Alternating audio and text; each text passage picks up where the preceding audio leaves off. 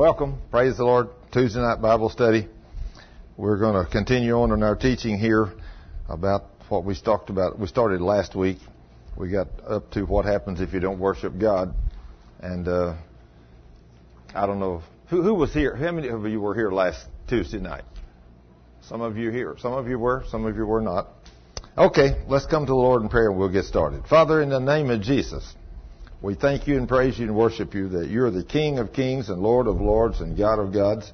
And I praise you and thank you, Lord, for the privilege to study your word and to have this book, this magnificent book, the owner's manual, that we can read and study on a regular basis so we can see what you like and what you don't like, so we will know. Now, Lord, bless us tonight as we study your word. Bless everything we do here tonight in the name of Jesus, the King of kings and Lord of lords and God of gods. Thank you, Lord. In Jesus' name, amen. Amen. Amen. There you go. That's right. I receive that in the name of Jesus. We rebuke that enemy because we don't want him to steal a word that we put in our heart tonight, do we? No, we don't want him to steal not one single word. Now then, what happens even if we're Christians from the Word of God, the study that we stopped on last week? How many of you remember what happens that if you don't worship God and you don't put him first? You remember what he said would happen to you? Let's go back and look at one or two of these.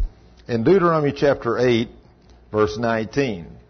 Deuteronomy 8:19. I want you to think there's a lot of Christians sick today because of this very thing right here. In other words, he tells us in his word we are to put him first in everything we do. Yeah, there you go. We got lots of Bibles. Lots of people leave their Bibles up here. And we got some really nice ones up there. Some of them are expensive. Some of them even got their names in them and everything. Some of them we call them. They got a phone number, and sometimes they come back and get them. Sometimes they don't. But anyway, in Deuteronomy, let's go and read this in 8:19, whatever translation you've got. But I'm going to read it out of the Living Bible. I've got it in the Living Bible, the King James Version, and the New King James Version. But in the Living Bible, Deuteronomy 8:19 says, "But if you forget about the Lord your God and worship other gods instead and follow evil ways, you shall surely perish." That's kind of scary, isn't it?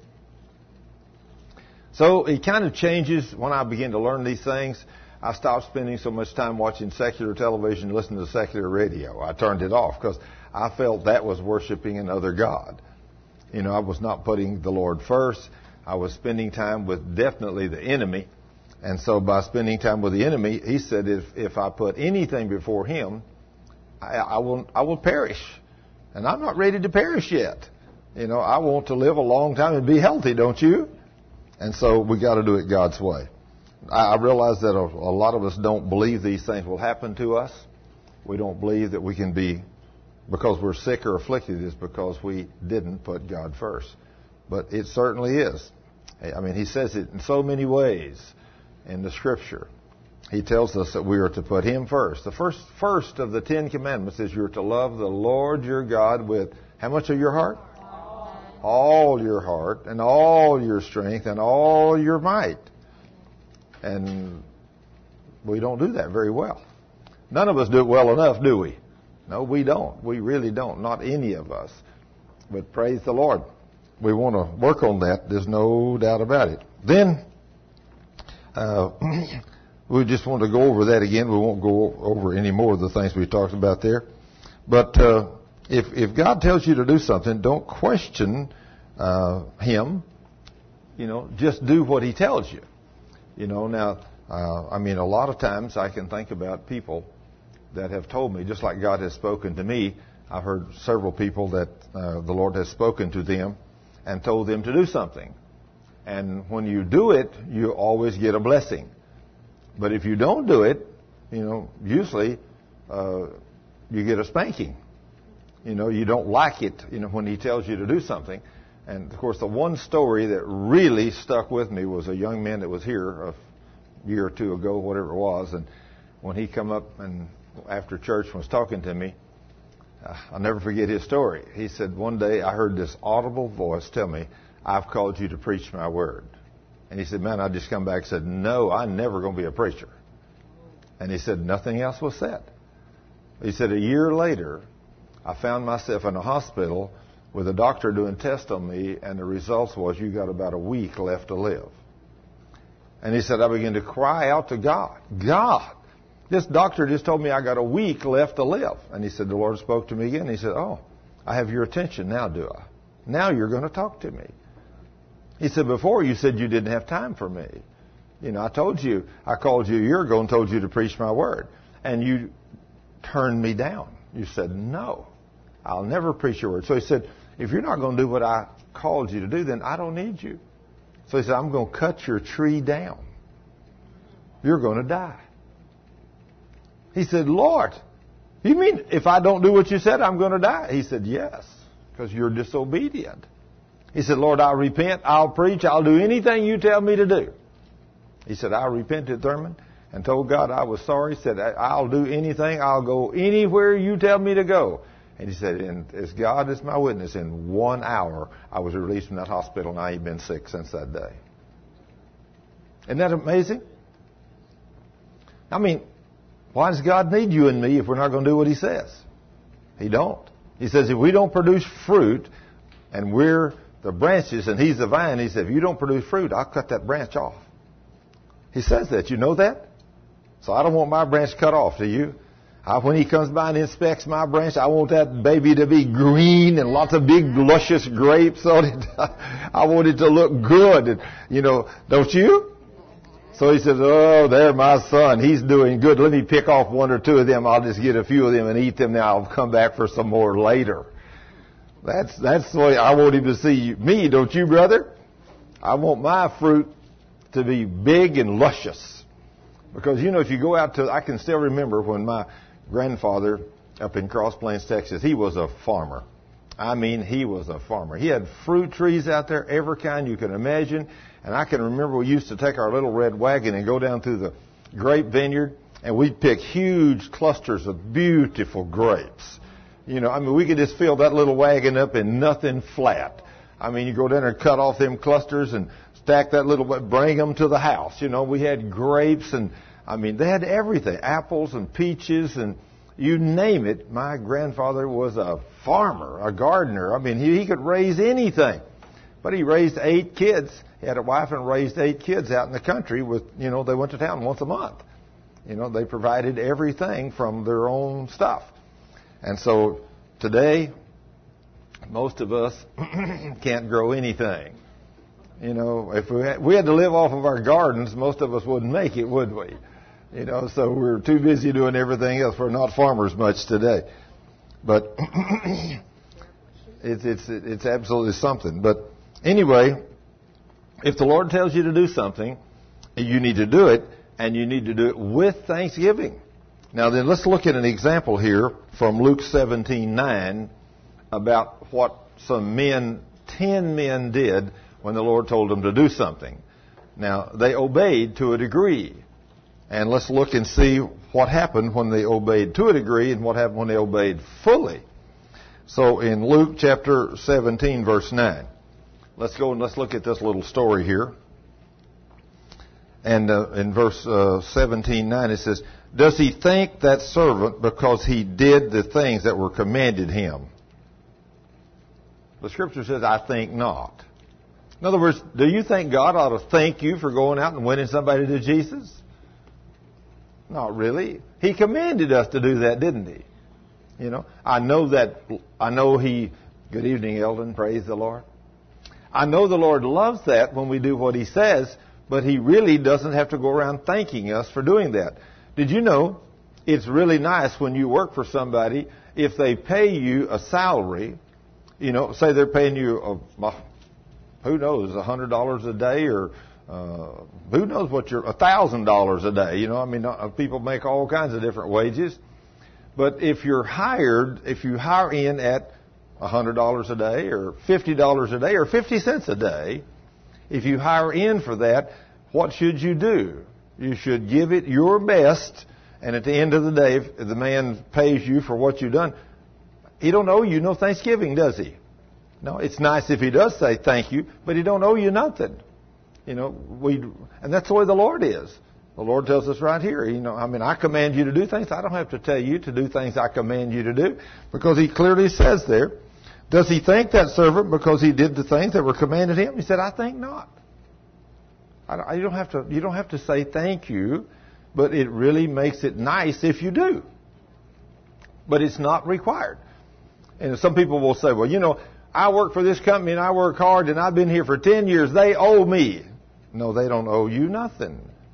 Don't owe you nothing. If they paid you every week or every 2 weeks or once a month or however they set it up, every time they pay you, they're clean with you, right?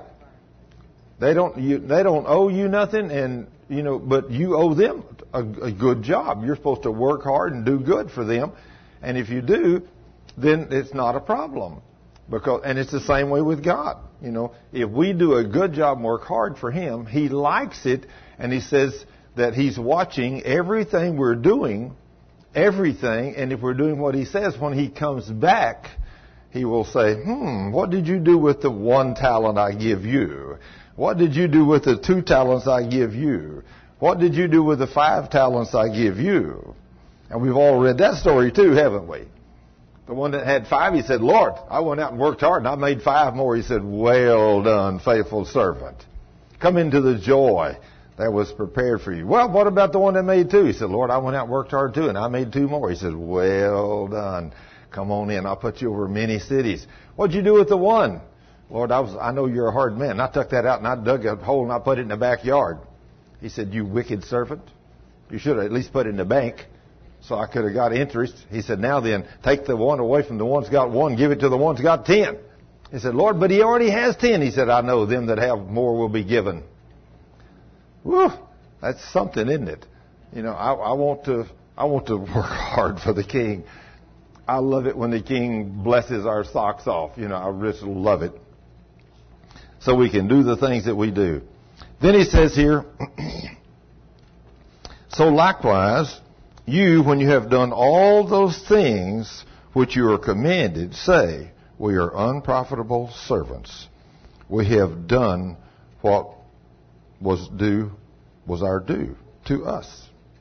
Now, it happened as he went to Jerusalem that he passed through the midst of Samaria and Galilee. And let's see what happened here. Then as he entered this village, there met him 10 men who were lepers. 10 of these guys who were lepers, who stood afar off because they was not allowed to come close to you as a leper. You were not allowed to touch them. And they lifted up their voices and said, Jesus, Master, have mercy on us. Now then, as these men were crying out to Jesus, that's the way we should do. We should, if we need something from the King, we should cry out to Him. In fact, I cried out to the Lord the last couple of nights. Cheryl has noticed that I have not been able to sleep too much in the last couple of nights. But there's been something, I got a lot of things on my heart right now. In fact, I got tickled at her night before last. I don't even know what time it was. It was at least 2 or 3 o'clock before we went to bed. And it was 2 or 3 hours later that I'm still laying there. And all of a sudden I hear this little tiny voice say, are you asleep? It was so light. She's right beside me. And I says, no. Why? And she said, well, you weren't breathing heavy or anything. I couldn't hear you moving or no breathing. I just thought, you must not be sleeping. Said, is something wrong with you? And I said, well, I guess, yes. I guess there is. And she said, well, what is it? I said, I'm meditating about this little 16-year-old boy that's in South Carolina that they want to buy me an airplane ticket to come out there and pray for. That he was in a car wreck when he was 14, killed his best friend. And he's 16 now, and he's been comatose for the last 2 years. They want me to come out there and pray for him. I say, God, Lord, I need a word from you. my heart's breaking for this poor little boy and this family and everything else. I said, I'm laying there saying, Lord, what do I do? I need an audible word from you, Lord. What do I do? And every time I say that, it's just like he comes back and says, I told you in my word. I talked to you and I told you to go. I have not heard a voice, but the Spirit. Every time I say, Lord, I need a word from you. He said, did I not tell you that in these last days I spoke to you through my word? I told you to go lay hands on the sick and I'd heal them. So he said, get your faith up there and go do something. I have commanded you to do this. Well, this has been really heavy on my heart. I guess you can understand, And so, of course, last night, then, I wasn't sleeping again thinking about that. And, of course, knowing that I only had radio shows through tomorrow, to Wednesday. And so I had to make radio shows, so I stayed up till 3 or 4 o'clock this morning making radio shows, and then I got up again at 9 or 9:30 this morning, whatever it was, and I worked right up to time to come to Bible study a while ago making radio shows. So, if you don't have nothing to do, get into the ministry. It's you can really get lots of rest and sleep and all kinds of things. It's really I don't know. Whenever people say, preachers, they don't do nothing. I don't know. They must not have hung around with me very much. I'll tell you for sure. I stay really busy. And of course, I wish I had one or two more of me. If I had one or two more of me, that I could get a lot of other things done. I got so many things to do that I just can't seem to get them all done. But anyway, praise the Lord. We do what we can. We press on. But here then, these men called out, Jesus, Master, have mercy on us. Well, I'm crying out to the Master, Lord, please have mercy on this little boy. And so we prayed for him on the way down here. We prayed for him the other night. And then, of course, people call us all the time, wanting us to pray. And we do. We pray for people because I know that through prayer, great things happen. And so when people call and ask us to pray, we do pray. We don't just say, hey, no. We pray over everything. Cheryl and I will get together in the office or we'll give it to some of the other people. But we'll pray over all of these prayer requests because I know that the Lord, He knows what we have need of even before we ask. But if we don't ask, it's not going to happen. So we got to ask. And when we do, we got to ask in faith with thanksgiving. So these men here, they called upon Jesus. He says, so when he saw them, he said to them, go show yourselves to the priest. Now, what did the Lord tell them to do? He told them to do something. Now, they're going to have to do something. Now, He may tell you to do something. He could very well give you a command. You could be saying, Lord, what do I do? And in your heart, your spirit, something He'll tell you to do. Well, when He tells you to do something, I think about the man that He walked up to that day, and he said, do you want to be healed? The guy said, well, Lord, I've been sick like this for 38 years, and every time that the angel comes and moves the water, somebody else always gets in it before me. I can't get down there. Is that what the Lord asked him? Did He ask him that? He didn't ask him for his life's history. He just said, do you want to be healed? What should the man have said? Yes. Yes. Well, Jesus sitting there listening to him, giving him his life story. He said, get up and walk. Get up and walk. And can't you imagine this man looking up and saying, Lord, I've been like this for 38 years. I can't walk. But Jesus just told him, I said, get up and walk. And the man had a decision to make now. And so he did. When he started up, he realized he was strong. And he got up, he said, now take up your mat and go. You're healed. Can you imagine? The man had been healed all the time. He just didn't know it. And so he took up his mat, and of course the religious leaders, they were right around the corner, and they said, what are you doing carrying your mat? It's the Sabbath. Don't you know you can't do that? What happened to you? Well, I got healed today. The man that just healed me told me to pick up my mat, so I'm obeying him. It's amazing. But it says here that he told them to go show yourself to the priest. Now, that just happens to be what the king told them to do. But he might tell you to do anything. I can remember one day that I was coming down 35E from Louisville, and I had to speak in Garland, and I was already late. I'd been over at the minister center ministering to some people, and it took longer than I thought. And I'm driving down 35, and I'm right on the edge of the speed limit, as fast as I can go without breaking the law.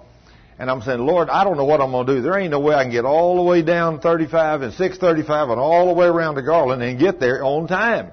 And I'm driving down the road, and it's just the George Bush had just opened out there at the time. They had the bridges were still all open. You could see. And he said, take the George Bush. I heard just as clear say, take the George Bush. I said, Lord, I don't know where the George Bush goes. I ain't never been on it. Well, see, I shouldn't even have questioned him. And so I'm getting closer to it, and all of a sudden he says, take the George Bush.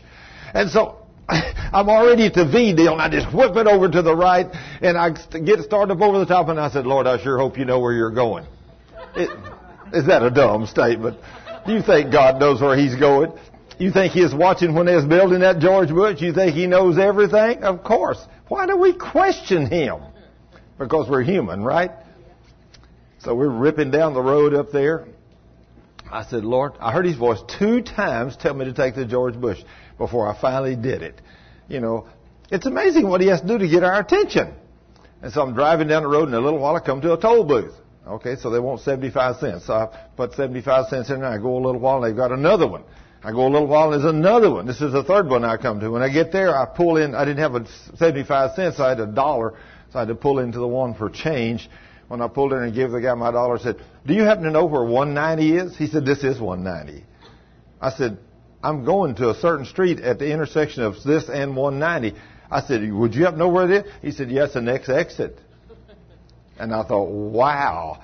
So I went down there and exited off, and the place I was looking for was right at the top of the hill, and I was 15 minutes early instead of being late. See, does He pay good dividends to obey the King? So why is it so difficult for us to obey? Well, here these boys had been given a command. They come out there, and there are 10 of them, and they're crying out, Lord, we're lepers. And He said, oh, you guys go show yourself to the priest.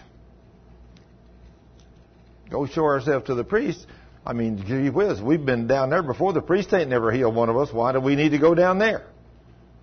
But what did these guys do? See, they could have made any kind of decision, couldn't they? But they knew Jesus walked under the anointing. They knew things happened whenever He told people to do things. So they said, okay, we'll go. So they started to the temple. And let's see what happens when they begin to obey. And it says, they were lepers who stood afar off, and they lifted their voice, crying, Jesus, Master, have mercy on us. So when He saw them, He said to them, go show yourselves to the priest. And as they went, they were cleansed. They're going. They're obeying the King. He told them to go. Told them to do something. Well, He very well may tell you at times to do something. If you want to get something from Him, He may have instructions. Go do something. You say, Lord, I need to be healed. He said, well, what I want you to do, I want you to get up and go down to South Dallas, and I want you to minister to these people down there. You say, Lord, I can't do that. I'm sick. I don't feel good. But He told you to go do something. These guys were sick too, weren't they? They were lepers. But He told them to go do something. So they went. They didn't even hesitate. He said, go and show yourself. And so as it was, as they went, as they were on the way, they were healed. They were cleansed. And one of them, only one of the 10, when he saw that he was healed. I mean, he saw his sores. They all dried up. He said he returned and with a loud voice glorified God. Now, some people, did you know that I have seen people healed of lifelong diseases that will never give God the glory for it? They'll never tell anybody about it. I have seen people get healed and they won't come back. And you tell them, well, after you see their mighty miracles, said, hey, come to church next Sunday, get up here and tell God everybody what God did for you. Oh, Thurman, I could never get up in front of that group of people and tell that. I'm afraid. Hey, do you know the same God that give you that healing? He can take it away. He can take it away. Can't He, Eldon? Sure can. He sure can. Oh, I tell you what, I mean, if God does something for me, that's why I tell all these different stories about what God has done. You know what? Whenever I make a tape and I tell those stories about people and call names and places and everything else, I don't just I just don't tell a story. I might say, like Johnny Brumfield in Manny, Louisiana, when both of his crushed knees were instantly healed. When I prayed for him 3 years ago, whenever it was, somebody said, Johnny Brumfield in Manny, Louisiana?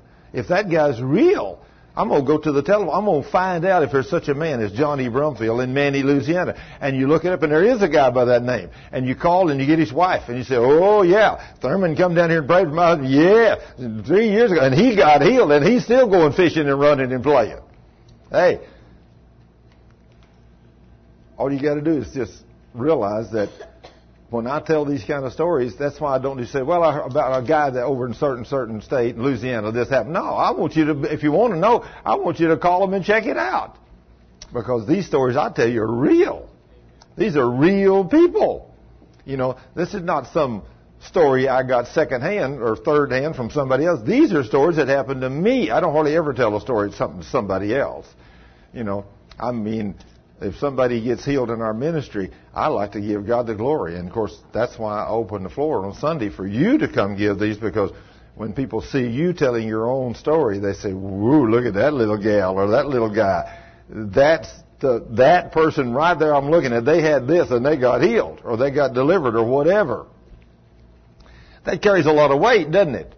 Especially whenever we supposedly in the church today, so many of us believe that the God that we serve stopped doing miracles with the apostles. But he didn't stop. He only stopped when you don't believe or whenever you're not willing to get rid of your sins.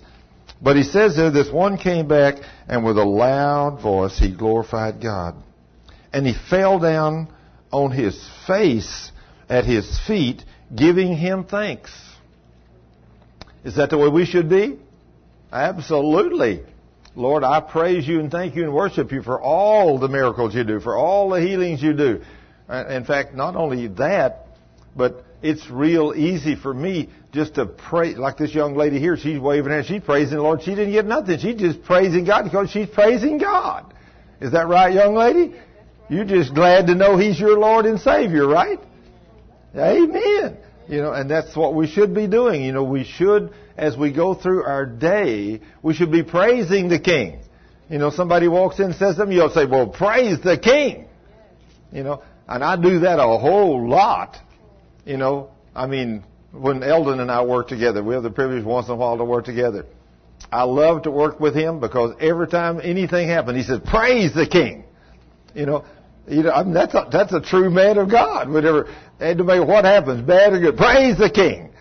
And so we can tackle anything together. And here a while back the other day, he's going to tell me something, and I said, already take care of that, Eldon. He said, oh gosh, I forget who I'm working with. He said, I'm working with another man of God that worships and praises the King. And it just happens, doesn't it, Eldon? When we worship the Lord together and praise Him, He'll do anything for us. He loves it when we worship Him and praise Him. But He commands us to do this in His Word. He commands us to. And this guy fell down at His feet, and he was giving Him thanks. And he was a Samaritan, no less. And it says, so Jesus answered and said, were there not 10 cleansed? You mean He healed 10? But where are the 9? Where are the 9? Were there not any found who returned to give glory to God except this foreigner? Isn't that amazing?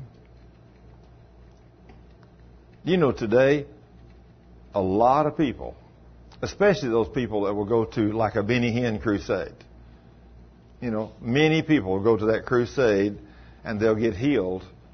And then when they come back to the church they go to, a lot of them won't even go up and tell what happened. They won't go. Why? Amazing, isn't it? It just never ceases to amaze me. Man, if I had something wrong with me like that, and I'm praising God just for being able to be well. I don't have to be healed of something. I am praising God because I am well. And I don't have to get healed. I don't never want to get healed again. I know the King, and I want to praise Him and worship Him and thank Him so I don't never have another sick day in my life. Let me tell you, walking in divine health is where it's at. It's not getting healed that's the thing. It's if you are sick or got a problem, getting healed is a great thing. But then walking in divine health and being able to run and play and do anything you want to do. You know, I love that. And you will too. You know, I don't want to be sick. Do you, young lady? No, absolutely not. You don't want none of them babies of yours to be sick. You want them to be running and playing around the house. Amen. Praise the Lord. But if we walk in obedience to His Word and realize who the devil is and keep him kicked out of our house, we can keep our children well, can't we? Amen. Praise the Lord. Praise the Lord. But look what happened to the one that came back. He says, were there not 10? And he said to him, arise. Now this guy is here worshiping. He's on his face. He's praising the king. He says, arise and go your way. Your faith has made you well. But now, I want you to see in the King James, the word is sozo. The word is sozo. So this is the way it reads. And he said unto him, arise, go thy way. Your faith has made you whole. Now then, think about this. A leper, usually because of the numbness in their body parts, what usually happens to a leper's body parts, like his fingers and toes and nose, what happens to them? They go away. You know, you lose them. Whenever you touch something, and if you had no feeling in your hand, with no feeling whatsoever, you know how easy it would be to destroy your hand? Yeah. I mean, you know, if you just reach over to touch something that's sharp, or something that's a little bit warm, you just touch it, and man, you back away from that thing. Well, what if you couldn't feel that? What if you put your hand on something to move it, in a few minutes you looked over and your finger's just burning? You're not feeling a thing. Well, that finger, of course, it's burning, being destroyed, or you mash the end off of it. When something starts to mash, you'd normally react. But if you have no feeling, it just goes ahead and maybe takes off a piece of it. So one day you look up and you only got half fingers or whatever, you know. These guys, these other 9, they were healed. But the one that came back, he was made whole. See? What did he do? He come back and worshiped the king. He fell on his face and worshiped. And then Jesus says, you can go your way, you're made whole. And so he looked down at where there was no fingers, no nose. He was completely whole. Does it pay good dividends to come back and worship the king? Now the other 9 got healed, but they still got pieces missing. If their nose was missing, there's no more open sore. But they still ain't got no nose on their face. Or if their fingers were missing, there's no more runny sores, but the fingers are still missing. But the one that came back and knelt down before the king and worshiped him and praised him and thanked him for my healing, he said, your faith has made you whole. And the fingers grew out. And the nose grew out. And he stood up a handsome man. See? Do you think it pays good dividends to worship and praise the king? I know it does. I know it does. Now then, if you want something from God, you better learn how to worship and praise the king. Because that's what's going to turn him on. You know, if there's anything I've learned about God, he loves to be worshiped. He loves to be praised. Somebody said, well, I'm a man. I don't worship very well. Let me tell you, learn how. Learn how. If you want to walk in divine health, you want your youth renewed every day like the eagles, you want to be able to run and play when you're 70 years old or 80 years old or 90 years old like you could when you was 40 years old, you better learn to worship and praise God. I think how many people I know that's 20 years younger than me. In fact, I was out at a place of business the other day talking to a man, he's 45. And this man don't see himself ever working past 60 or 65. He sees himself old right now at 45. Already. I mean, but the world, that's where the world lives today. You know, I mean, I remember before I left out at the airport, retired from the business world, or like kind of forced into retirement, but that was okay. I love it with what God put me to do. But I think about one of the head men out there with one of the big departments for the airport itself. I don't know why that happens once in a while. I just don't understand that. But anyway, this man was 60 years old, and he was walking around there checking, had a real easy job. And he said, I don't know if I'm going to be able to make it till retirement time or not. I said, well, how old are you going to be when you retire? He said, well, 62 if I make it to 62. I thought to myself, I was already way past that. I was already past 62. No, I guess that's about where I was then, 62. Yeah, 62, 63. Because, somewhere in that neighborhood. Maybe 63. And I thought to myself, here a man is 60 years old, and he sees himself as ancient. He sees himself as ancient. Hey, if you see yourself as ancient when you're 40 or 50 or 60, you're going to be in big trouble. You ain't never going to make it to 70 or 80. You know.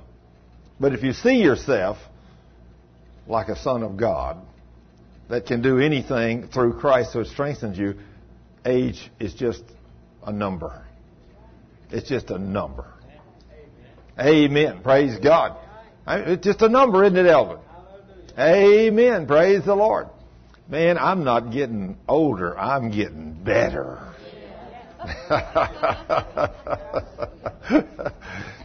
My wife says she don't see how I do so much work with so few hours sleep. She don't know how I do that. But let me tell you, I am the youngest 17-year-old she ever saw. That's all I got to say. I'm still 17 years old. I can still wheel and deal and go do anything I can do, and I'm never going to get old. Praise the Lord. I love being young, because God has made us the promises in His Word. If we ever meet a person, man or woman, that'll read this book and take it at face value and believe it to its nth degree, there ain't nothing you can't do. You know that? The promises are there, aren't they, girl? They are there. They're there, aren't they?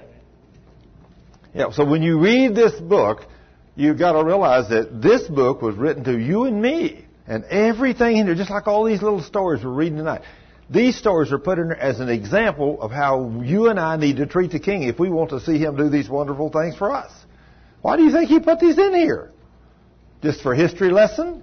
No, He's put it in here to let you know what He likes. They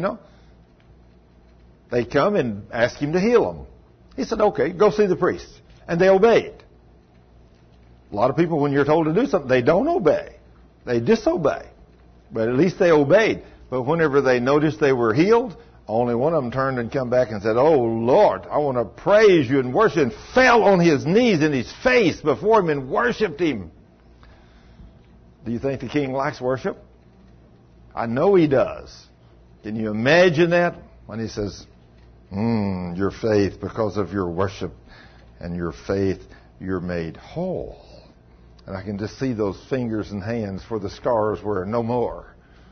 And they're just come out there in a beautiful hand. I can see the guy where he had either maybe no hand or a nub. And all of a sudden it's become a beautiful hand with no scars. He's made whole right before his eyes. Wow. Boy, wait till he gets up to them other guys and say, you guys missed it. You guys should have went back and worshiped the King like I did. And they say, this can't be you.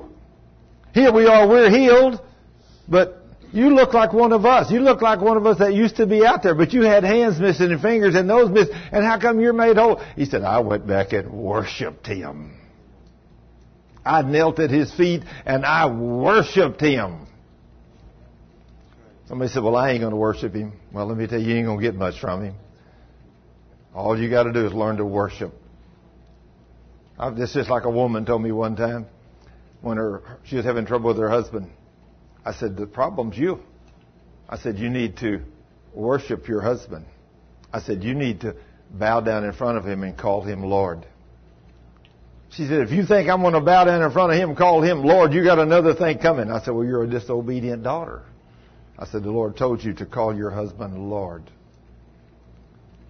Cheryl's read that every time she gets a little upset with me. She'll come over and say, yes, Lord. I know what she means when she goes there. I know I've done something I'm not supposed to do. And at least instead of going bad, she says, yes, Lord. It kind of brings me back to let me realize, hey, I need to walk in a holy place before God. She does it so gently, the way she does that. But once in a while, she just comes, jumps in my lap, say, hi, Lord, I love you. And then what can she have then? Anything she wants. Yeah, that's why she does that. The other day she comes, jumped in my lap, said something like that, and then she says, I said, what do you want? She said, they're having a sale downtown on some dresses. I'm going to run down there for a little while. And she did. I told her, I said, I'm not going. I can't stand to think about what you might do. So she went down there and bought her a bunch of new clothes.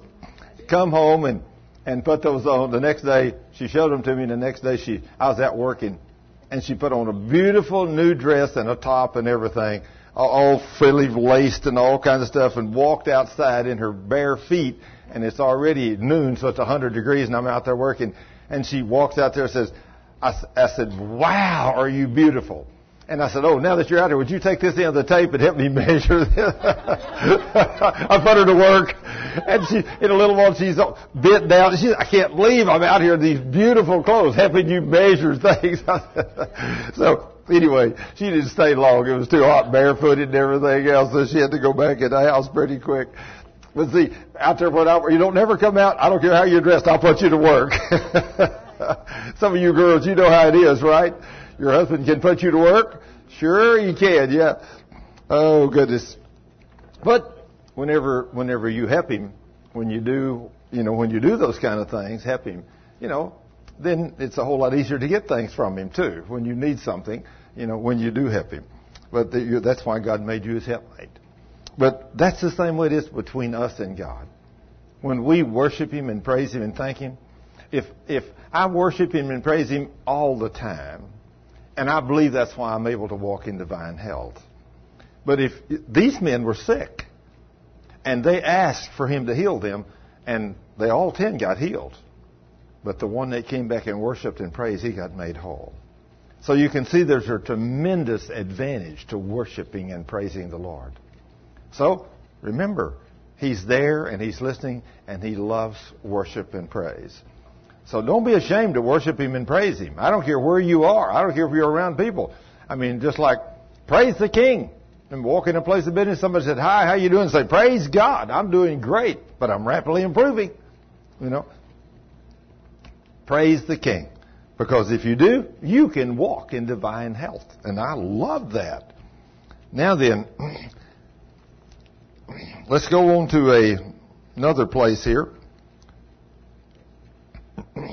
Now, the Lord tells us to be obedient. If he tells us to do something, he tells us to be obedient. Now, if you tell your children to do something and they're obedient, do you like it? Yeah. Yeah. I mean, it's just like men. When men work for me and I tell them to do something, if they do what I ask them to do, then they're obedient.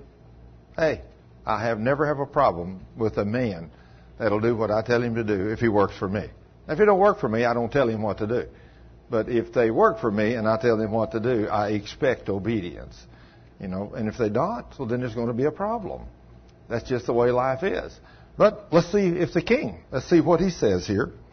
Let's go to 1 Samuel 15:22. 1 Samuel 15:22. And let's see and I'm going to be reading out of the King James Version. In 1 Samuel 15:22. Yeah, 1 Samuel 15:22. And Samuel said, hath the Lord said, has the Lord a great delight in burnt offerings and sacrifices?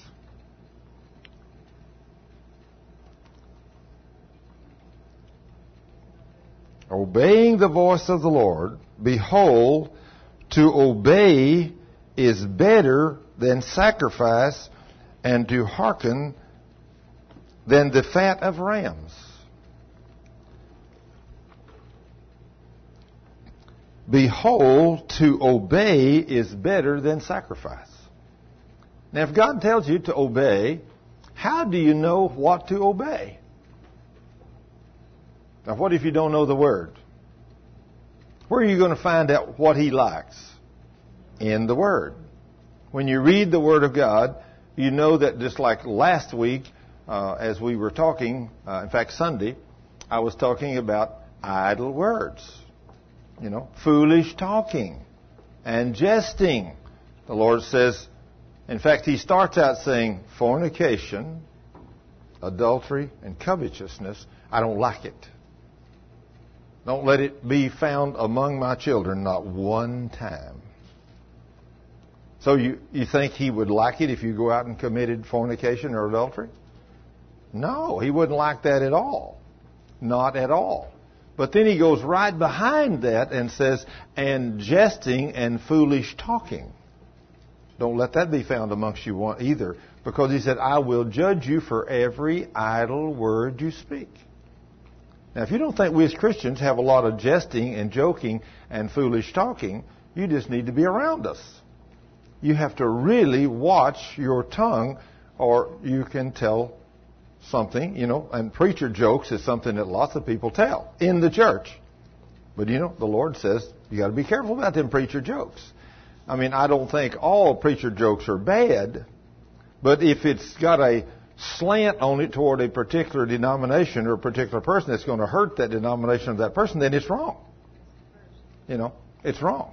Somebody said, well, them Baptists, or them Church of Christ, or them Methodists, or them Catholics, or whatever.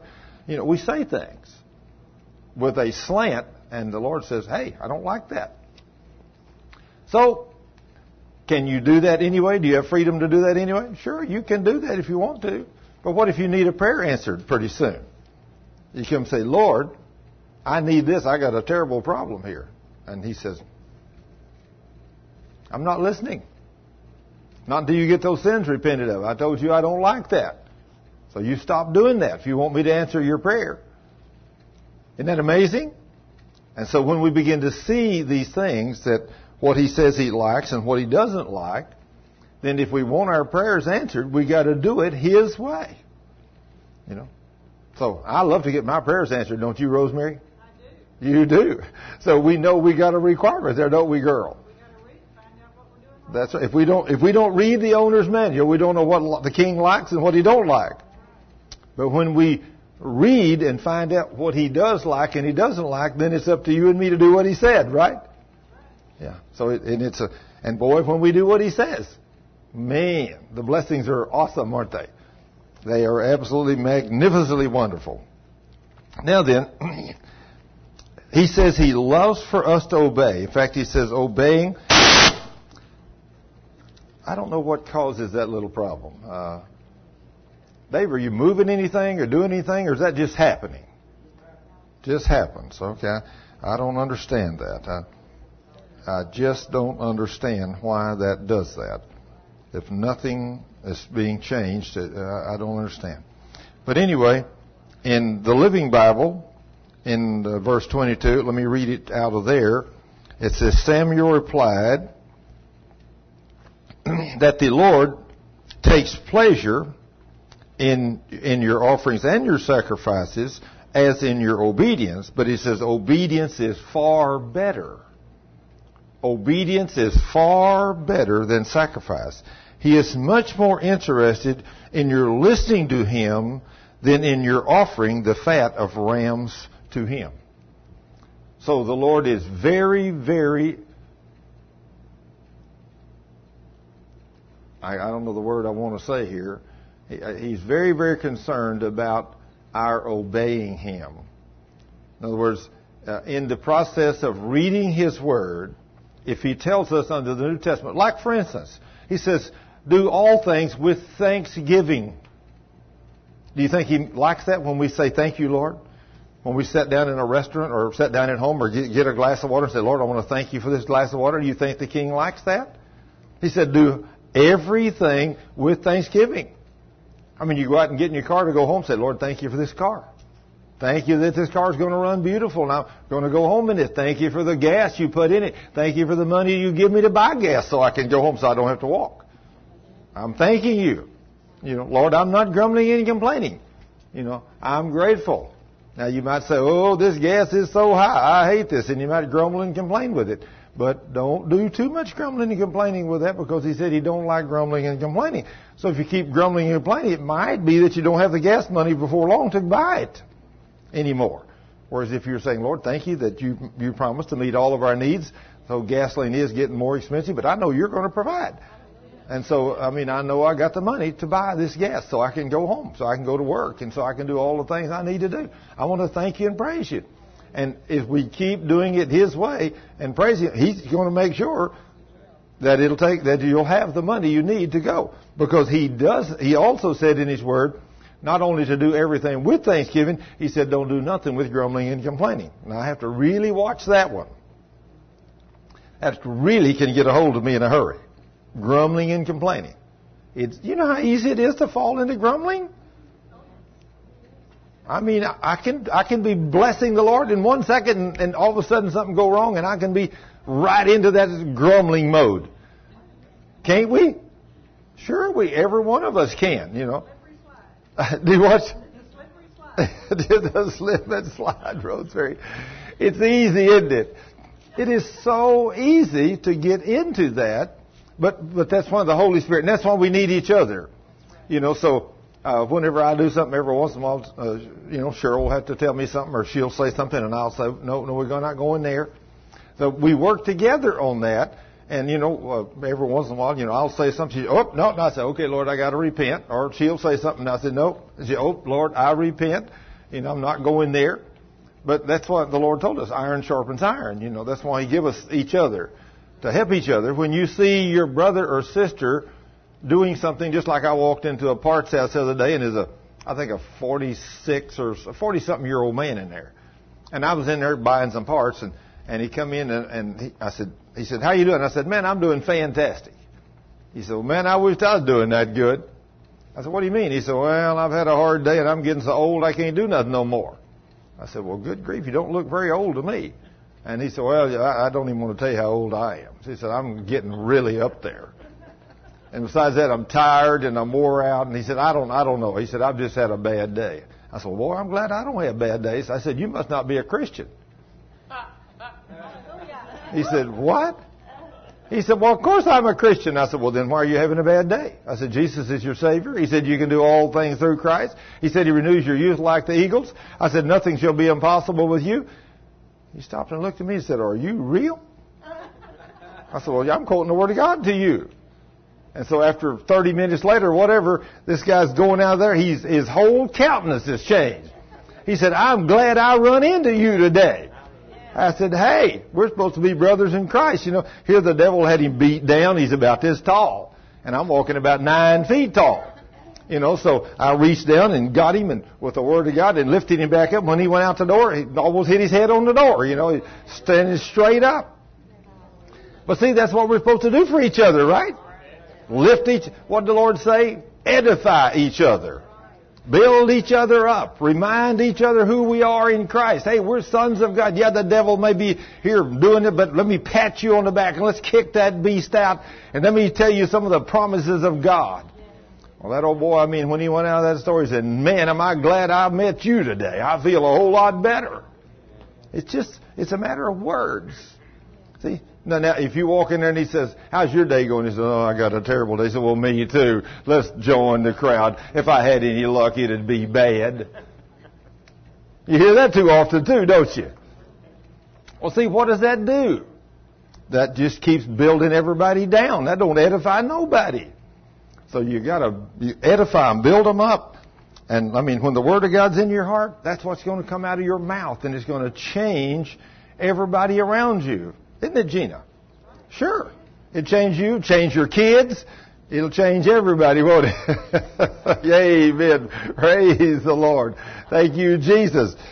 A little private joke there, story. We know something the rest of them don't know.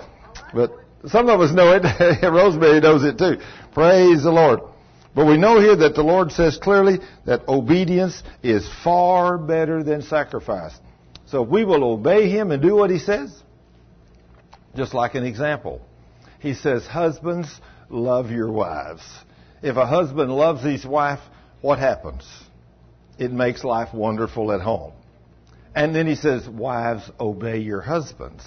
Submit to them. So if your wives do that too, if a wife will submit to her husband and a husband will love his wife like he's supposed to, what kind of blessings can you have at home? Your life can be blessed. I mean blessed. You know,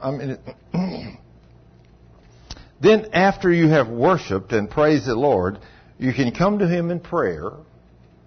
And faith, and what can you get from the Lord? That's what He says, isn't it? Anything after you've worshiped. Now what if you're not willing to worship Him? You ain't going to get much from Him. He loves worship and praise. He loves it. And if you want to get your prayers answered, you're going to have to learn to worship and praise the Lord. He loves it. It turns Him on. It really does. Worship and praise turns the King on. And when you worship Him and praise Him and you're able to talk to people, walk into your place of business, say, praise the Lord. Thank you, Jesus. Don't be hesitant to praise God. And then when somebody has a need, I can remember when I was still in the workforce, especially the last 10 years, my faith was so up there that I could not even begin to tell you the mighty miracles and healings and answers to prayer that I saw. I could stop with a group of guys. We couldn't figure out something was wrong with a piece of equipment or whatever. I said, guys, it's time to pray. Let's stop and worship the Lord. And we'd ask Him, and the message would come either to me or one of the other guys. That's just like a good friend of mine that he's retired now, but he used to work for Southwest. And he was up there pretty high in management. And the Boeing 737 came out, and when one of the new series came out, they had a valve problem of some kind in the hydraulics, and they could not figure out what it was. This airplane had this problem, and so there was something about grounding all these things. And of course, that cost the airlines a lot of money when they do that, so they had a big meeting here in Dallas with all the Boeing engineers, or not all of them, but a bunch of them, and they're trying to figure out, and for a day or two, they cannot figure out what's wrong with this airplane. So he finally said, hey guys, I'm going to go out and ask God. He's going to tell me what's wrong. Now that's kind of something you don't hear very often, is it? But he's a strong man of God. He goes outside into his office. He spends a few minutes after and says, Lord, you got to show me what's wrong with this airplane. Because these men want to know, I want to know, we don't want nobody to get hurt. And I know you don't want nobody to get hurt. So Lord, I want to thank you and praise you and worship you for telling me what's wrong with this airplane.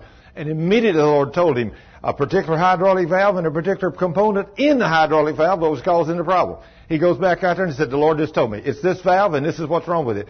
One of the engineers jumped up and said, there is no way that's the problem. He said, I guarantee that's the problem. It canceled the meeting. They said, we're going to go back and check that valve out. A few days later, they called back and said, he's right. That's the problem. They modified the valve. That Boeing 737 ain't never had that problem again to this day. Now, where can you go to get the answer? To the King. The King is in you, and he says in Colossians chapter 2 that all the secrets of the universe are hidden in Christ. All the treasures of wisdom and knowledge are in Him. Well, where is He? Right here. He's not far away, is He? And so if all the secrets of the universe are hidden in Him, then they're in you. All you got to do is ask Him, and He'll reveal it to you, providing you're not afraid to stand up in front of 50 people in a big board meeting and say, I'm going to go outside and pray, and God's going to tell me what's wrong with this airplane. You know what kind of guts it took for a man to go outside to do that in today's world?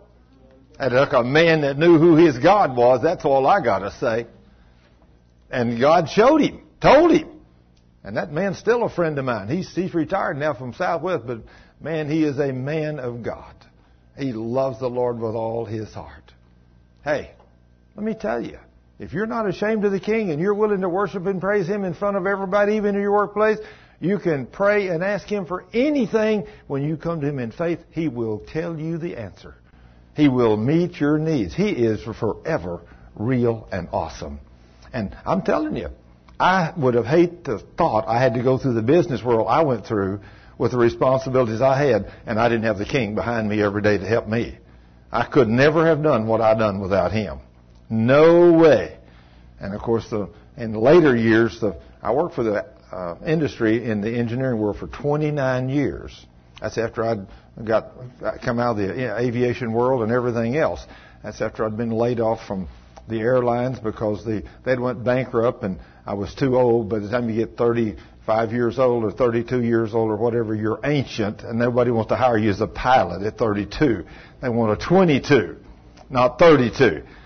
So I had to go into something else. So I left the flying world and went into the engineering world, and I knew the Lord, but the more I've come to know Him, the greater become the miracles of building and designing equipment. It's amazing, the visions and the dreams. And when I would go to bed praying over something, Lord, I got to know how to build this piece of equipment for my people, the people I work for. They need this piece of equipment. And Lord, I know that I can put this together. If you'll just give me the other little pieces I need to put this thing together. And Lord, I'll always give you the glory and the praise. I'll never tell them I did this. I'll tell them you did it. And I did. And man, He showed me how to build stuff. I built stuff and did things and built buildings with record time and record money and everything else. And it's amazing how you can do these things if you're serving the living God and you're willing to humble yourself before Him and ask Him. He will allow you to do great and awesome things as long as you give Him the credit. But don't dare take it yourself, because if you do, man, He'll cut you off. I guarantee you don't share His glory with nobody. That's just like when it comes to healing. When you pray over somebody for them to get healed, somebody says, I went down there and Thurman healed me. I said, no, I didn't have nothing to do with it. I just prayed the prayer for you. That's all. Jesus healed you. That's the only thing I did. I got to pray the prayer of faith for you. So that's the way you got to do it. You can't take the glory yourself. He will not share it with you. Now then, if we have to come to Him and worship Him and praise Him, and we come to Him in prayer and in faith, and He'll do all these wonderful things for us, then this faith that we're talking about, this is something that took me a lot of years to understand what faith was. Now, I thought I knew what faith was. But that's just like the other day, I thought I knew what a tree was. I've been down in South Texas, or East Texas, and I've seen trees that were this big around. I mean, I thought them were trees, because from Dallas, a tree this big is a tree. That's kind of like you think we're in the light rolling hills. Some people say, man, these are mountains. No, you go to South Texas and you think, those are mountains. They're 3,000 or 4,000 feet tall. Until you go to Colorado and you say, them's mountains. And then you go to the Swiss Alps and you think, them's mountains. So it's all relative.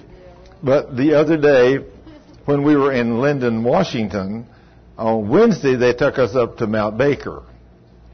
And Clyde and his wife, Mary Lou, they've lived there a long time, so they know all the little special deals along the highway going up. So we're going up, and he said, at mile 43.8, we're going to stop as a little bitty pull-off. I want to take you back up in the woods.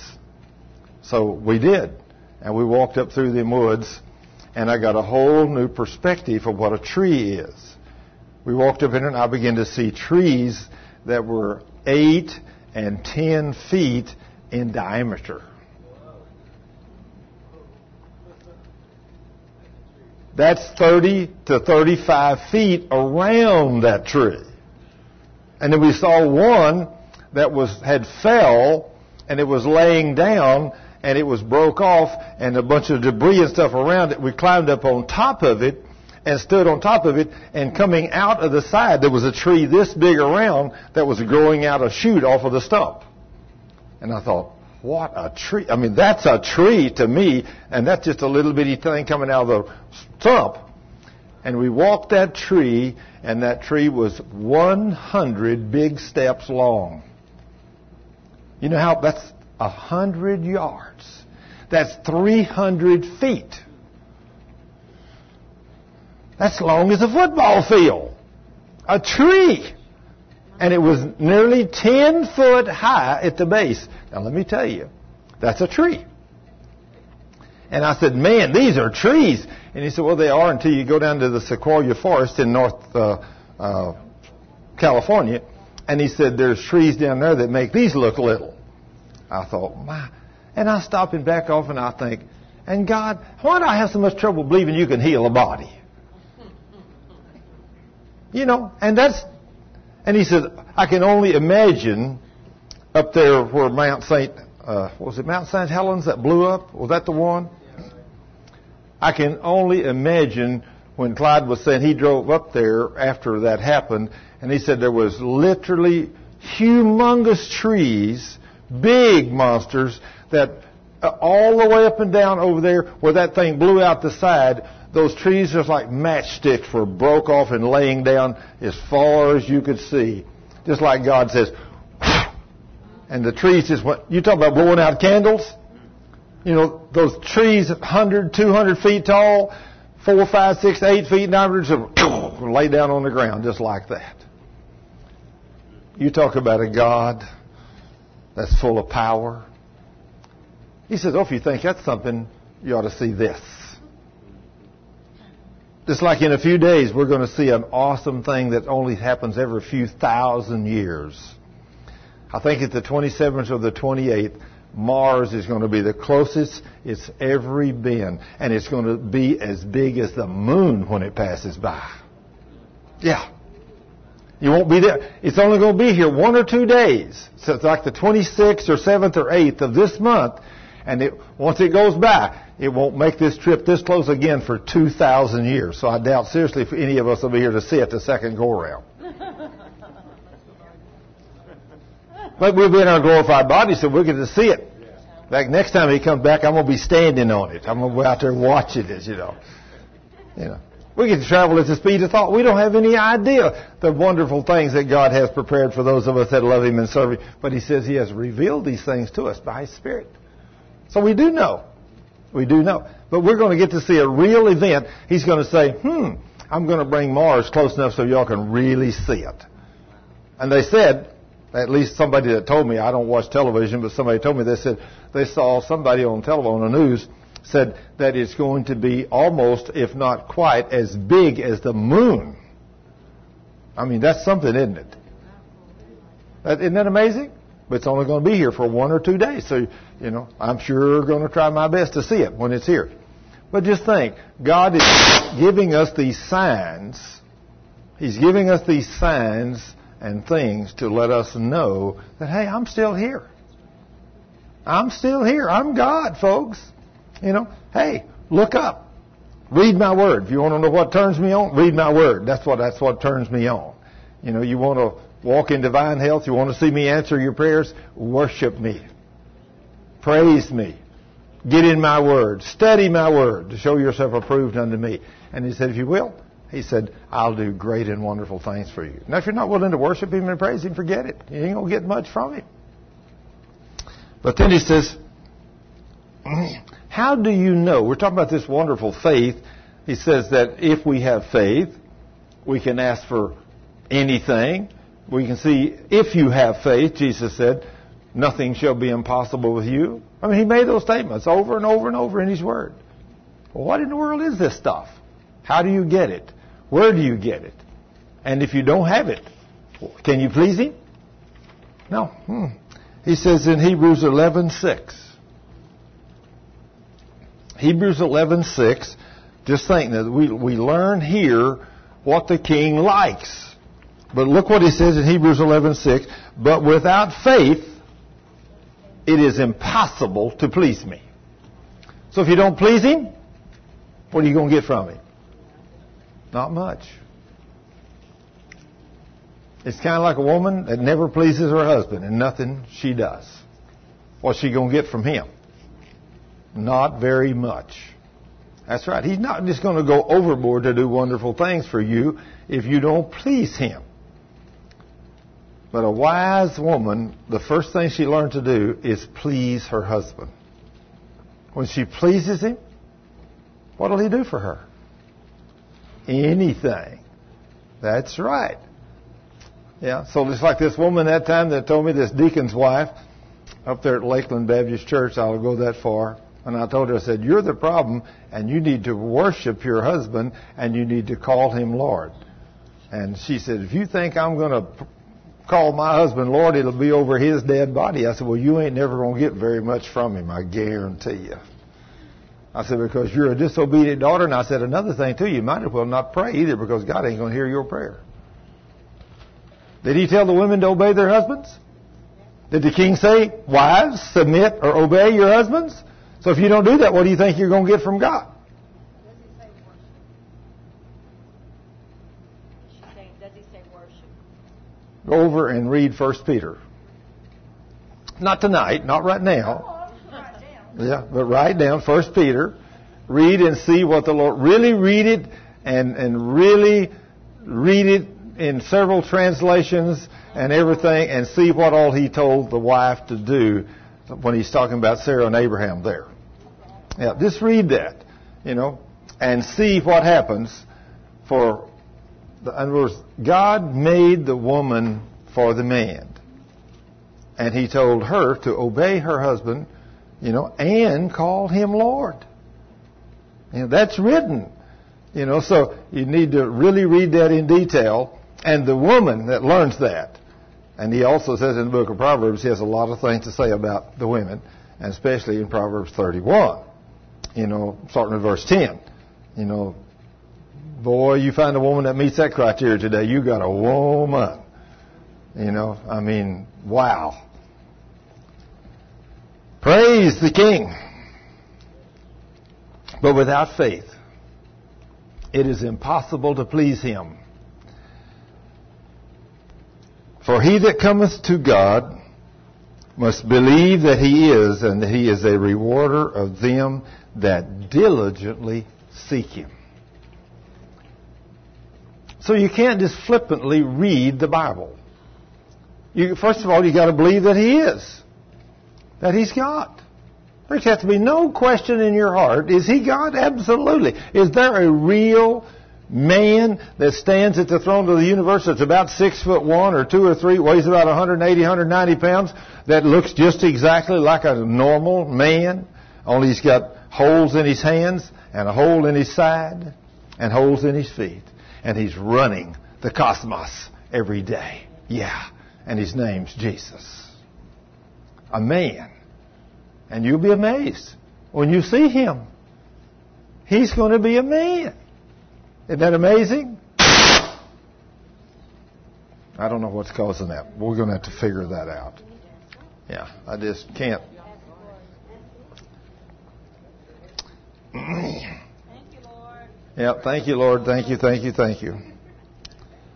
Now, in Habakkuk chapter 2, verse 4 says, behold, the soul which is lifted up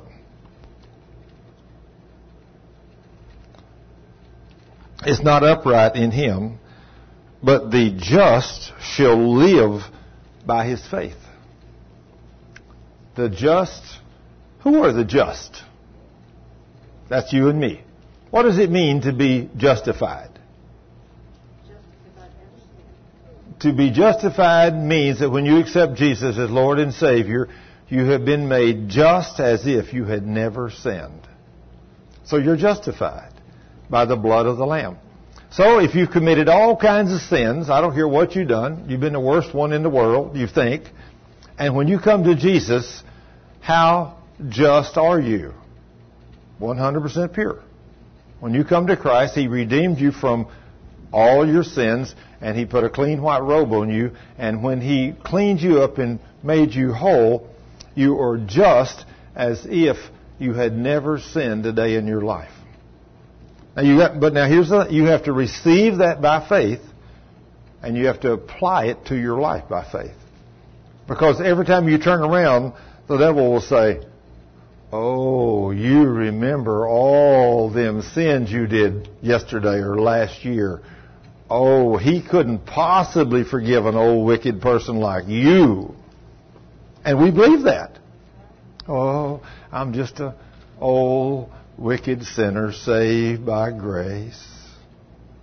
No, I used to be a wicked sinner, and I was saved by grace. But I ain't a wicked sinner no more. I'm a son of God now.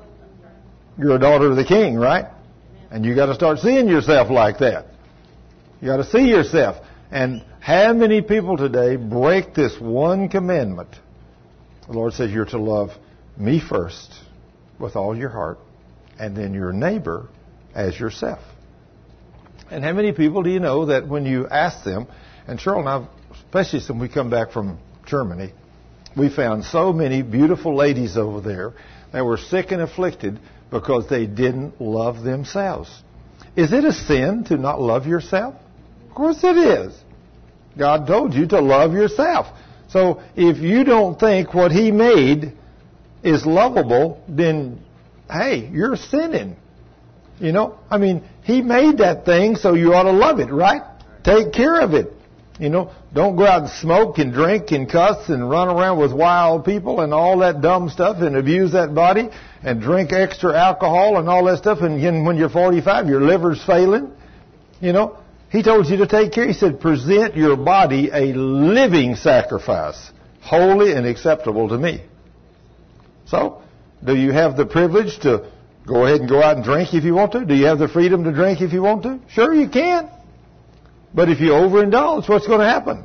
You might get killed in a car wreck, or you might kill somebody else. Or, just think, if you smoke, yeah, you can smoke. It won't take you to hell, but it sure might take you to heaven a whole lot quicker. You ever stop to think about that? So it kills your body, you sinning, and you're smoking, you're putting that nicotine in your body, and we all know that it says right there on the package it causes cancer. But that won't happen to me. Oh, yes, it will. Yep. And so you didn't present your body a living sacrifice, holy and acceptable to God, so you wound up your body died at 45. Well, you know somebody when you're 10 years old, and you say, golly, she's 45. They say, golly, isn't she old? Isn't that the way it looks? When you were 10 years old and somebody was 45, you think they were old? Sure you did, yeah. But when you get to be 45, and then when you get to be up there where I am now, you look back at them kids that are 45. Wow, them kids, 45, they ain't even dry behind the ears yet at 45. Good grief. You know, you think they hadn't even learned how to live yet.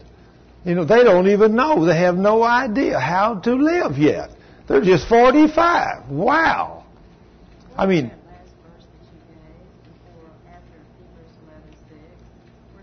Habakkuk 2:4. Habakkuk chapter 2, verse 4. But the just shall live by faith. Now that's in the Word of God 4 times, and I'm going to show them to you. The next one's in Romans 1:17. It's only in the Old Testament one time. Did you know I found something very unique talking about this faith? One night I went into my computer and I used the King James to look up stuff. And I said, how many times is the word faith used in the King James? And it was used 247 times. The word faith. 247 times. You know how many times it was used in the Old Testament? I mean, this is the whole Bible, 247. You know how many times in the King James Bible the word faith is used in the Old Testament? 2. 2 times. 245 times it's used in the New Testament. We stepped into a new world, didn't we? Yeah.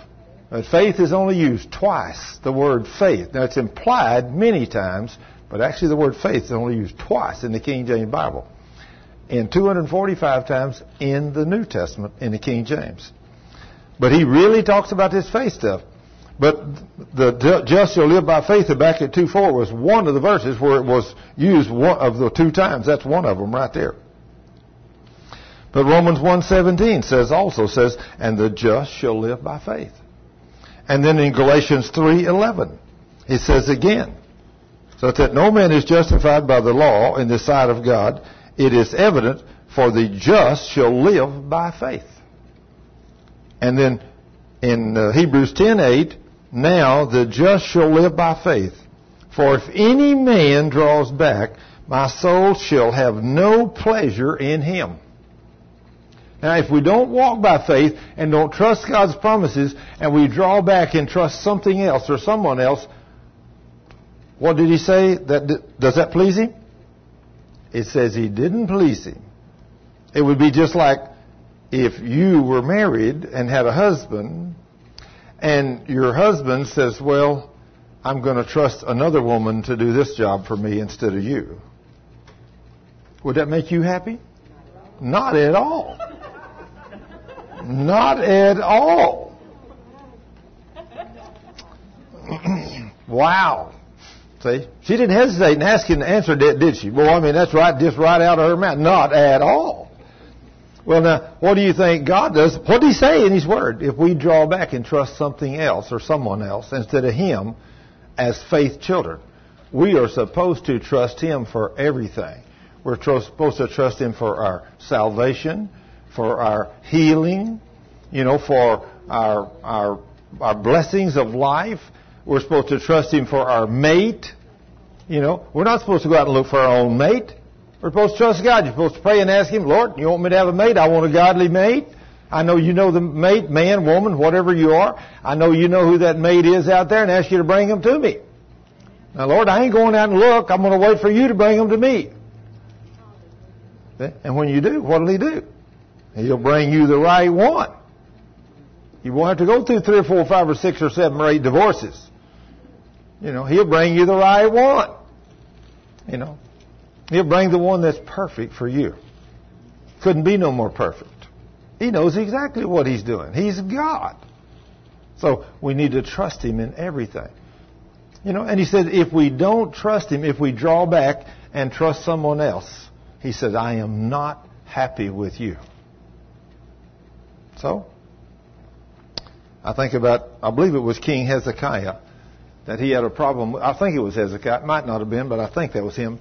The king that had a problem with his feet. One day he had a problem with his feet, and he went to the doctor and didn't ask God for. Which king was that? It was Asa. Huh? King Asa. Yeah, that's who it was. I think it was King Asa. Anyway, one of the kings in the Old Testament, I forget now where it is. I mean, sometimes I've quoted that, and right now I can't think where it's at. It said that the king had a problem with his feet. And instead of going to God, he went to the doctor. And the Lord was upset with him and told him, because you went to that doctor instead of me, you're going to die. And he did. Isn't that something? That story's in the Bible. God tells him, because you went to the doctor instead of me, instead of you trusted in the arm of a man instead of me, now you're going to die with that problem you had in your feet. And he did. In other words, did he say we're supposed to live by faith? Did he say we're supposed to trust him? Did he promise to heal us? Well, we don't trust him. We believe God can do it with the doctor's help. And but that's where we are. That's where we are. And I'm telling you, it's a good thing we have some good doctors out there, because if we didn't have doctors, most of us don't have enough faith to get healed on our own. There's some things we just seem to not be able to get it done with God. I mean, I think about, of course, we think about Philip, that lived right out there at the ministry center. Him and his lovely little wife are out there every day making tapes. I think about 11 years ago that for 8 years, he was 11 years old. 8 years, little boy had warts and scars. They'd been to the doctors, tried to burn them off, and they got worse and worse. And for 8 years, he had those warts and scars all over his body.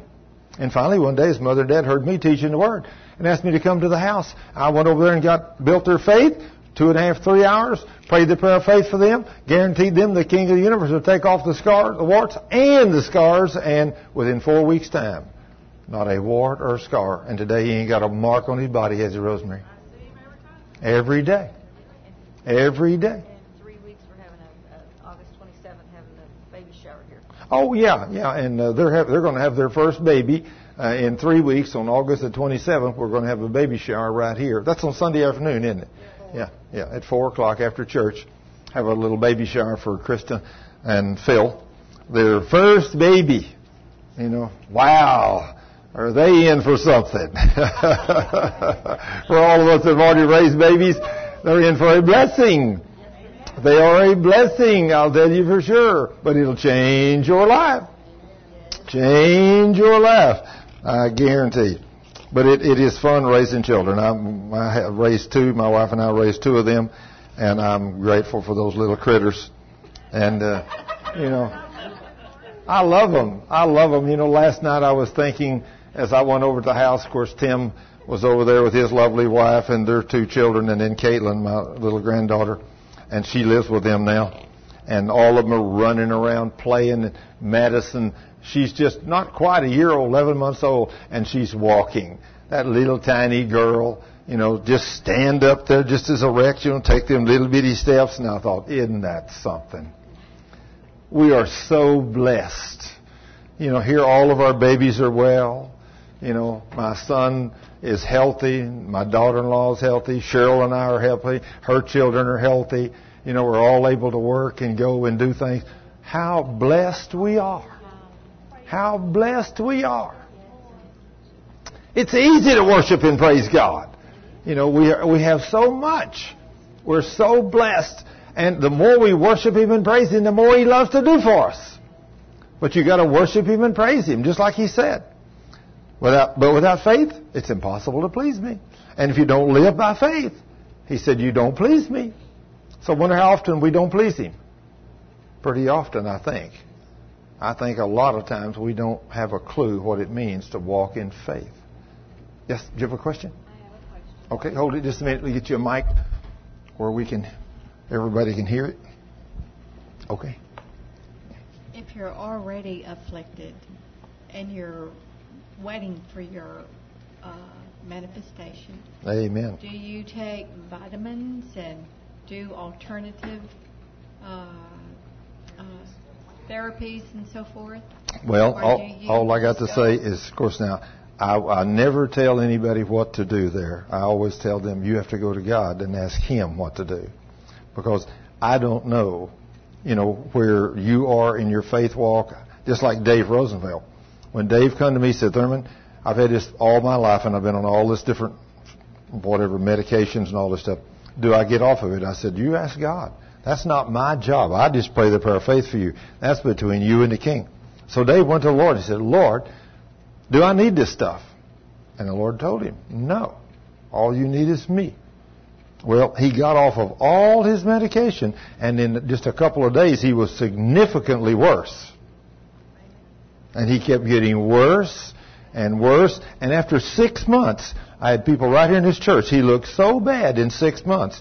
I had people right here in this church come up to him and said, Dave, I got a doctor in Dallas that I have great faith in. You need to go see him. Dave said, I have a doctor I have great faith in too, and his name's Jesus. And he told me to get off the medication, and I'm off of it, and I ain't going to do nothing except trust Him and read His Word. Well, he did what God told him, and today, 18 total months later, he was completely healed. And today, you can just speak the name of Jesus, and both hands goes up. Hallelujah. I mean, you know.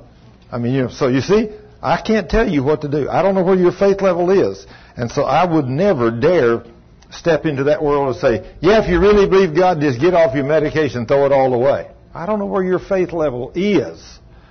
You know, God knows where it is, but I don't know where it is.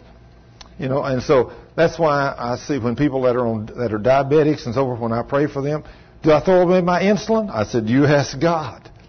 You know, He may have a different plan down through there, and He might wait 3 months and then say, okay, go cut back 50%, and then get off. Or He might just tell them. I've had people say, God told me to just throw it away. And I'm taking whatever, 2 or 3 doses a day. And I said, well, that's between you and God. I ain't telling you. You know, I'm not the doctor. Jesus is the doctor. And He knows where your faith level is. That's just like the day that Miss Emily Dotson was here. And she's now 75 or 76. But when Emily was here, when she was 53, she had a terminal cancer. And she had found out that Jesus was the healer. Now, she'd been raised a Baptist, and she didn't know this. She'd had 13 surgeries time she's 53 years old. And now she's got lupus, I believe it was, and she's going to die in a few months. And then she learned Jesus was a healer. And so she sat down one day and wrote down on a piece of paper, I, Emily Dawson, have found out today that Jesus Christ is the King of Kings, Lord of Lords, and He's not only the Savior, He's the healer. And all of His promises are yes and amen. So I am healed by His stripes, signed Emily Dawson, this day, this time, and laid the deal down. A few months later, she's still really bad, and she goes to another church somewhere where there's a man preaching faith. And she said that man preached from 6 or 7 o'clock every evening until midnight every night for a week. I ain't never been to a Baptist church that had a service more than an hour. But she said, for sure I ain't never seen one that had 5 hours of teaching non-stop like this guy did. But she said my faith was high, and said at the end of the week he wouldn't let nobody come up for prayer during the week. But he said at the last night, he said, okay, now then that I built y'all's faith in the promises of God, anybody that wants to come up for healing, come up here. And Emily said, I turned over and looked at my friend that brought me and said, should I go up there and let him pray for me? And she said, well, I don't know. Why don't you ask God? So she said, Lord, do I need to go up there and let him pray for me? And she said, the Lord spoke to me clear and says, on a certain date you signed a piece of paper, said, I, Emily Dotson, said I'm healed by the stripes of Jesus. Was it done then or not? She said, it was done. He said, okay, you don't need him to pray for you. You see? So she fought that battle another 6 months after that, continued to get worse, but stood on the promises, and finally came out on the other side, a total of a year later, totally healed, totally trusted God. She said there was times I just get out of that bed and stomp my feet and say, you devil of hell, you're not going to have me in the name of Jesus. And she said, I took away from the devil what was rightfully mine. It took me a year. But now then, she's 75 or 76 years old, and she's ball of fire, on fire for Jesus, and had no more surgeries or nothing. But 20 years ago, she was on her deathbed. 20 years ago. And now she is a ball of fire. She's preached right here. Well, in fact, she started preaching at 2:30 that afternoon, and we didn't quit that night till 10. She was still praying for people at 10 o'clock that night. I told her, I said, that's it. Let's go to the house. There's still about 20 people here. I told her, I said, that's it. The rest of y'all, you're going to come back. I said, we've been here. We don't want to wear out Miss Emily. She's been preaching from 2:30 till 10, nonstop. So, but she's a ball of fire. Cheryl said, I want to be like her when I grow up. I want to be like her. Any woman up will be like her. She's got a hold of what is rightfully hurt. To think the devil beat up on her with 13 surgeries the first 53 years of her life. And now the last 20, none. She's learned how to kick out that devil and learn who she is, a daughter of the King. I'm telling you, you got to learn who you are in Christ. If you don't know, just like that, walk in that house, that great big old Great Dane, somebody got in the house, that big beast runs up, puts his feet up on you and slops you right in the chops with his big old tongue. Boy, you beast, don't you jump up on me like that. I'll knee you right in the middle. I guarantee, I don't care whose dog you are. You jump over on my shoulders, you out of here. You ain't going to lick me in the licks. I'm going to kick you out. See? But that devil will do it just like that Great Dane if you'll let him. He'll make you sick. He'll afflict you. He'll torment you. He'll do everything. And all you got to do is turn to him and say, no, devil, in the name of Jesus. I'm a son of God. And I have power over you. Get out. And he'll leave. But if you don't do that, he'll just maul all over you. He'll beat up on you. And, he'll put thoughts in your mind. He'll make your life miserable. Oh, you ain't going to get healed. Oh, just think what you did when you was 13. You don't think God would be good to an old wicked guy like you. You got to say, hey, that guy was wicked then, but that guy died. That guy died. He became a new creature right here. Bam, from right here on, now he's a son of God. Yeah, I'm getting my healing. It's mine, praise the Lord. And not only that, I'm going to get everything. It all belongs to me. Everything that belonged to Jesus. He said he made me a joint heir. You know what it means to be a joint heir with the King? Everything that was available to the King is available to you. Right? A joint heir. Woo! And not just a joint heir with me. That wouldn't be much. But a joint heir with Jesus. That's something else, isn't it? Yeah. And that's where we are. We're joint heirs with the King. And He's given us power and authority over the enemy. And He's defeated him for us. But we have to take it by force away from that devil. You don't let him beat up on you no more. Paul said we wrestle against flesh and blood. Well, let me tell you, I've come to realize that wrestling can be cut down to a minimum. When that devil comes and grabs a hold, you can take that sword of the Spirit. If you got that thing about 6 foot long and you start going around slinging that thing, I'm telling you, that devil will flee from you. He won't get close enough to wrestle with you. You know, to wrestle, you got to come in physical contact. But when you pull that sword out, if them scriptures, you got them things in your heart and they're coming out your mouth, you're slinging that double-edged sword, quoting the Word of God forwards and backwards, upside down and everywhere else, that devil said, whoa! And in the process of doing that, you're worshiping the King. When you start worshiping the King, them big grand beings of grandeur called angels, they show up beside you.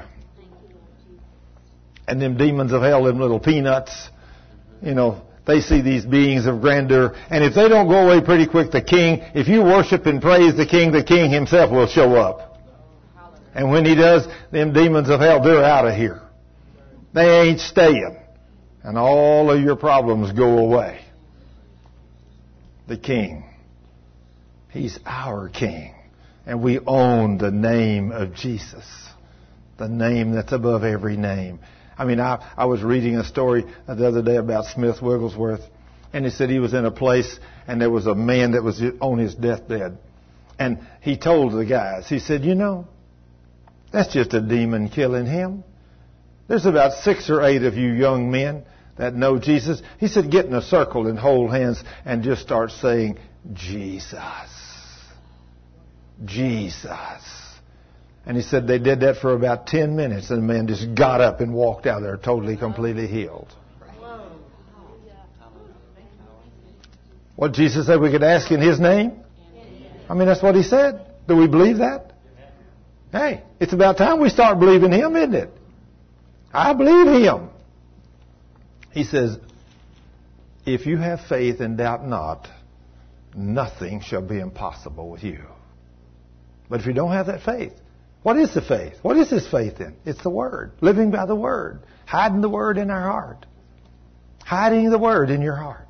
You've got to hide the Word in your heart. You've got to study it. You've got to meditate on it. You've got to dwell on it. Think, I studied the Word 5 to 15 hours a week for 10 years before God spoke to me the first time. You know what kind of dedication it took to do that? With everything I had to do?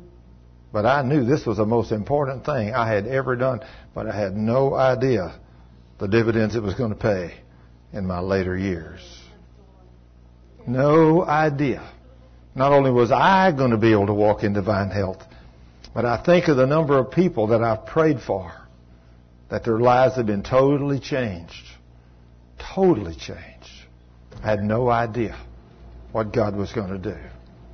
But I'm only 2 or 3 steps off the floor. And that ladder goes a long ways up there, and I'd like to get up to top. Because Jesus said, every one of us that are perfectly trained will be just exactly like our Master. And we shall do the same things as our Master did. If you're perfectly trained. I want to be perfectly trained, don't you? Yes. Yes. Wow. Father, in Jesus' name, I thank you for these great and awesome promises in your Word. I thank you for this evening. I thank you for the Word of God that tells us what you like and what you don't like, and what turns you on and what turns you off. Because, Lord, we want to know what turns you on, and we want to be about that. We want to do that. Because we want to be blessed, and we want you to bless us. And when we pray the prayers of faith for people, we want you to show up, Lord, because we want you to be happy. So, Father, thank you for your Word. Lord, help us all to walk holy in obedience to your Word. And may we be a blessing tomorrow as we go and the rest of this week. Everywhere we go and everybody we touch, may their lives never be the same because of what you have already done for us. In Jesus' name, amen. Praise the King.